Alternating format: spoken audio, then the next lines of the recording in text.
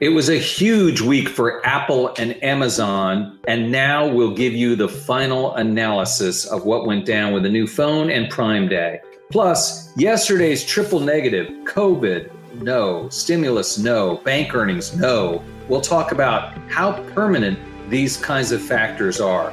And finally, coming to America?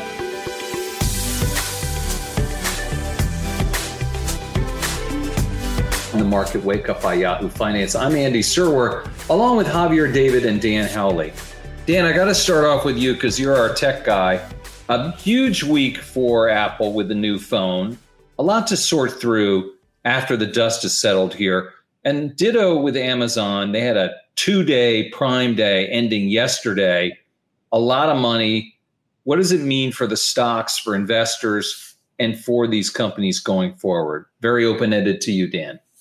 Well, I think, typically what happens is, and I think a lot of investors are looking at Apple's stock price right now and wondering why it was down. And typically that happens after they announce new products. I think the anticipation, the buildup, people kind of taking profits off of that, seeing that those devices are now real.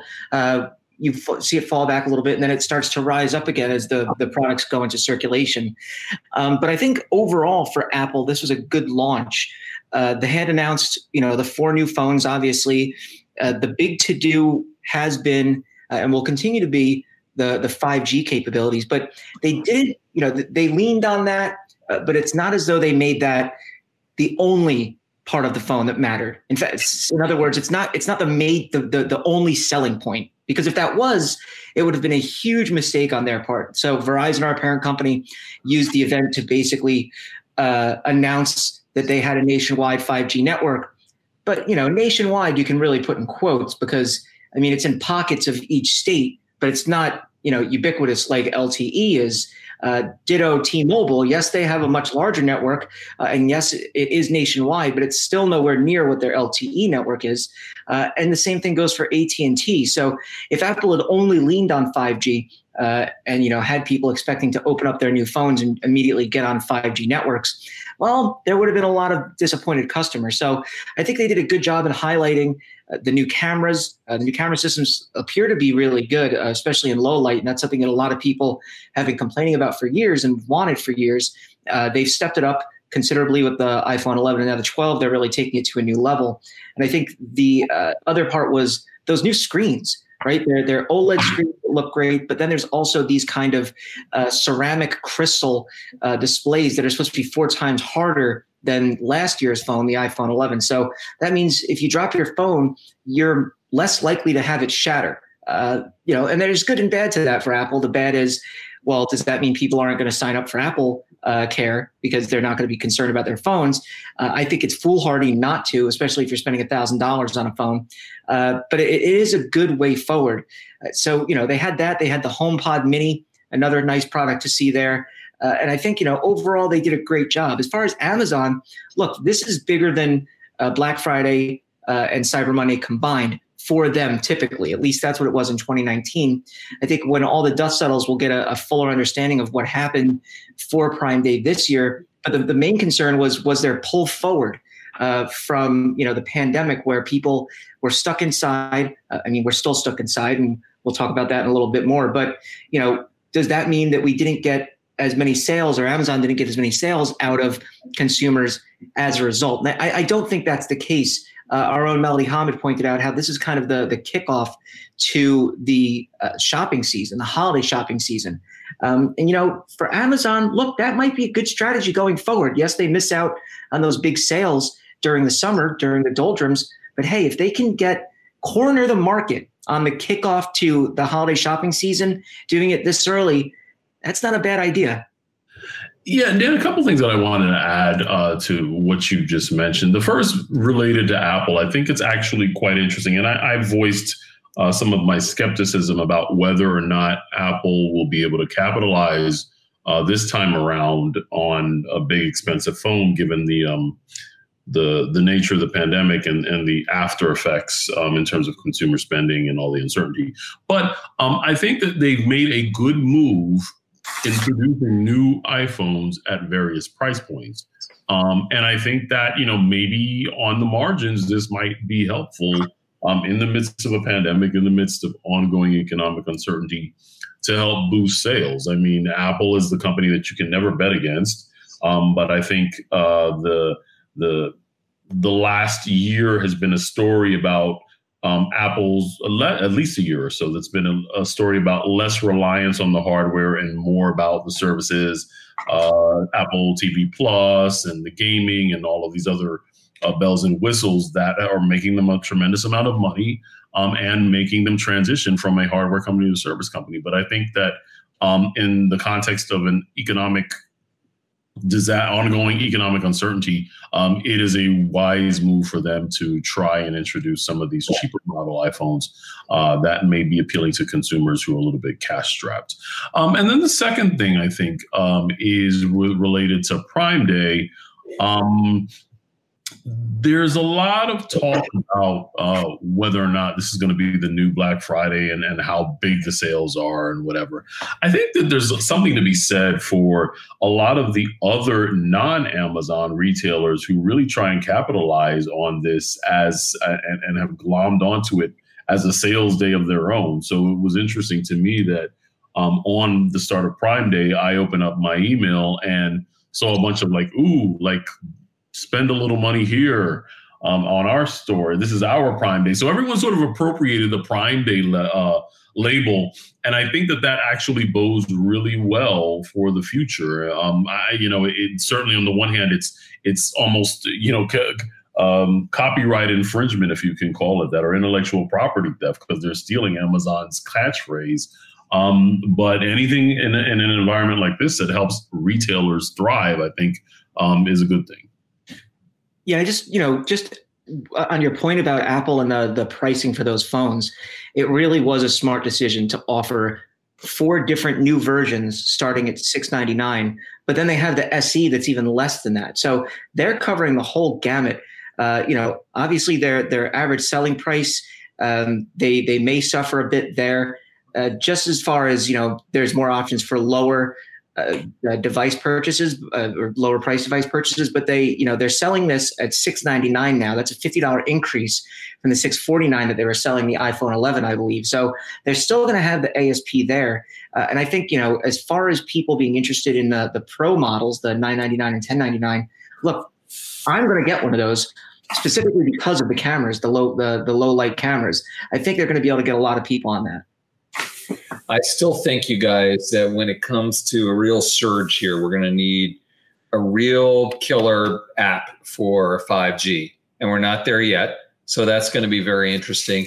And then as far as Amazon, and maybe Amazon versus Apple as stocks or as companies in terms of how they do going forward, I mean, I think the world is sort of Amazon's to lose.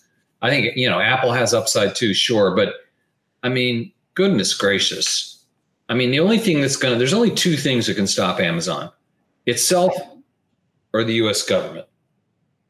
All right, let's switch over to some negatives yesterday that were vexing the market. It was a trifecta of negativity yesterday for the stock market. And the problem here, to my mind, you guys, is that I don't see these things going away anytime soon. And these are nagging issues that I think could hang over the market for a while. I mean, first of all, we had the COVID numbers are not good. Even leaving aside the problems with the vaccines and the treatment drugs as well with Eli Lilly and J&J.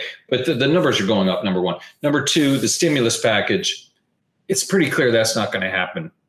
It's not going to happen before the election, and it could go on and on. Who knows about the lame duck? If there is a lame duck, if President Trump wins, who knows what will happen? And then finally, the bank earnings have not been good, with the exception of Goldman Sachs. A little bit of, you can sort of look at JPM, had some okay things in there. But basically, they were talking about the third quarter being the turning point. I don't know. So Javier, help me out here. Anything to see that's positive? Well, I think that there's some short-term gloom in terms of the stimulus, and it really does appear as if chances are slim to none that we'll see something before the election. And Secretary Mnuchin actually said that himself, that prospects are dim. That's something that will have a breakthrough before November. That being said, I think I've spoken about the idea that the market is transitioning to looking ahead to 2021 and the prospects of an increasing number of people believing that not only will Biden prevail, but that the blue wave will end up leading into to a boost in the Senate and a bigger stimulus next year. So on the one hand, all of the banks were relatively constructive about 2021. They actually do believe that we're turning the corner, but not there yet, obviously. All of them are really, I think that it should be noted that the low interest rate environment is really a negative for banks. It's a drag on their bottom line. The low interest rates are certainly not going anywhere anytime soon, certainly not over the next few years.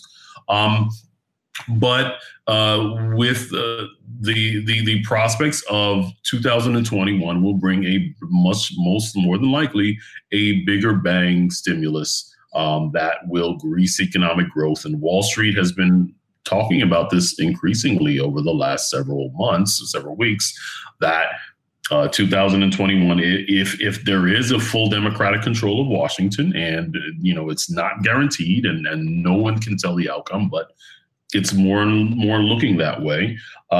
There are all sorts of stimulative ways in which the market will benefit and the economy will benefit. So I think we're at this point where all of the uncertainty and certainly the rising coronavirus cases don't help. We're at a point where things, it's sort of darkest before the dawn. So let's see if that is in fact the case. Yeah, I just kind of want to point out here that, it feels like we haven't been able to make any progress, because obviously that's the case. It really doesn't seem like, I think, for most people who are going to need some kind of leg up, most businesses, municipalities, I kind of like to focus on the municipalities here, because I used to write about local municipalities during the recession, and to see the impact that had on them. And then as a result, the taxpayers, once a tax base shrinks so far because of businesses closing, obviously this is having a huge impact on restaurants, but there's so many businesses that can't stay afloat, especially the small and medium businesses. This is really going to hit municipalities across the country in a big way. We're talking about layoffs from everything from fire, first aid, police, your basic sanitation services. So, we talk about this, or at least I feel like it's talked about generally as kind of this nebulous issue of, getting money into people's pockets. But, from a very basic government perspective, your local governments won't have the funding that they need to continue to function properly if some kind of stimulus doesn't come out to assist them in a big way. Yeah. Javier, that line, it's always darkest before it's dawn. You know what Chairman Mao said, though? He said, supposedly, I'll let you say this, it's always darkest before things go completely black. Now, I don't know if the chairman ever said that or not, but that's what they say he said. Could be the CIA talking for all I know. Hey, let's switch gears to a completely different subject and talk about Hollywood and the movie business and a film. Well, first of all, it's not a movie, it's a film. And then it's not a film, it's a motion picture event. Coming to America. This is the sequel. It's Coming to #2 America, the Eddie Murphy classic. And Javier, we shouldn't look for it in theaters, right? Well, Coming to America is coming to Amazon, apparently. And there's one very specific reason for that. It is because of COVID-19 and the fact that consumers, really generally speaking, are not ready to go back into theaters, even though theaters are suffering mightily. And we don't talk enough about how badly the outlook is for a lot of these movie houses that just can't pack them in because of social distancing and COVID-19. And I personally went to a movie to see Tenet several weeks ago when it first came out in the suburbs of Philly. I was one of maybe 5 people in the theater. I think that there's a real psychological impact of the pandemic has had on consumers and their desire. Even if you open it, they won't necessarily come. There's a lack of appetite to be in a big crowded place, and that includes, unfortunately, theaters. So a lot of these companies are, in fact, making, I believe, a wise decision and moving the streaming route, and that is a big plus for premium VOD and obviously platforms like Netflix, Amazon, and of course Disney Plus. I mean, look, I know our own Dan Roberts had gone to a movie. Obviously, Javier, you've gone to a movie. I'm not there yet. I don't think it's something that I feel comfortable doing. I like going to movies for, big events like Star Wars when it was coming out and, things along those lines, the Marvel movies. But I don't see myself going to very many movies, period.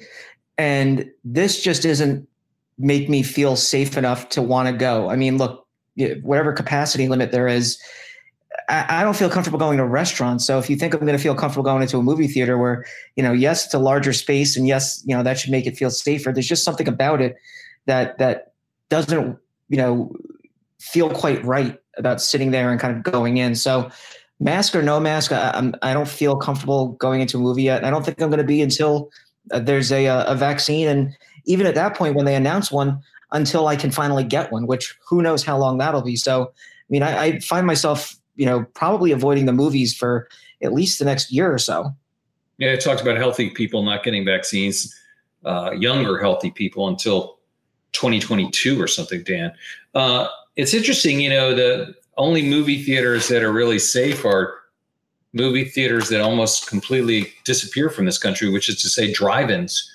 A drive-in is safe. Unfortunately, the number of drive-ins went from X to Y, and Y is like a handful. The only other question I have with coming to America is there an official trailer yet? I'm going right to Google to check it out. So Coming to America, we'll be watching you, Eddie Murphy. And we'll also be watching these negatives that are hanging over the market, COVID, stimulus, and banks. And we talked about that. And then, Apple and Amazon had their day and days, and now they're off into the normal course of business, which is anything but normal for those two companies. This is the Market Wake Up by Yahoo Finance. I'm Andy Serwer, along with Javier David and Dan Howley. Have a great day.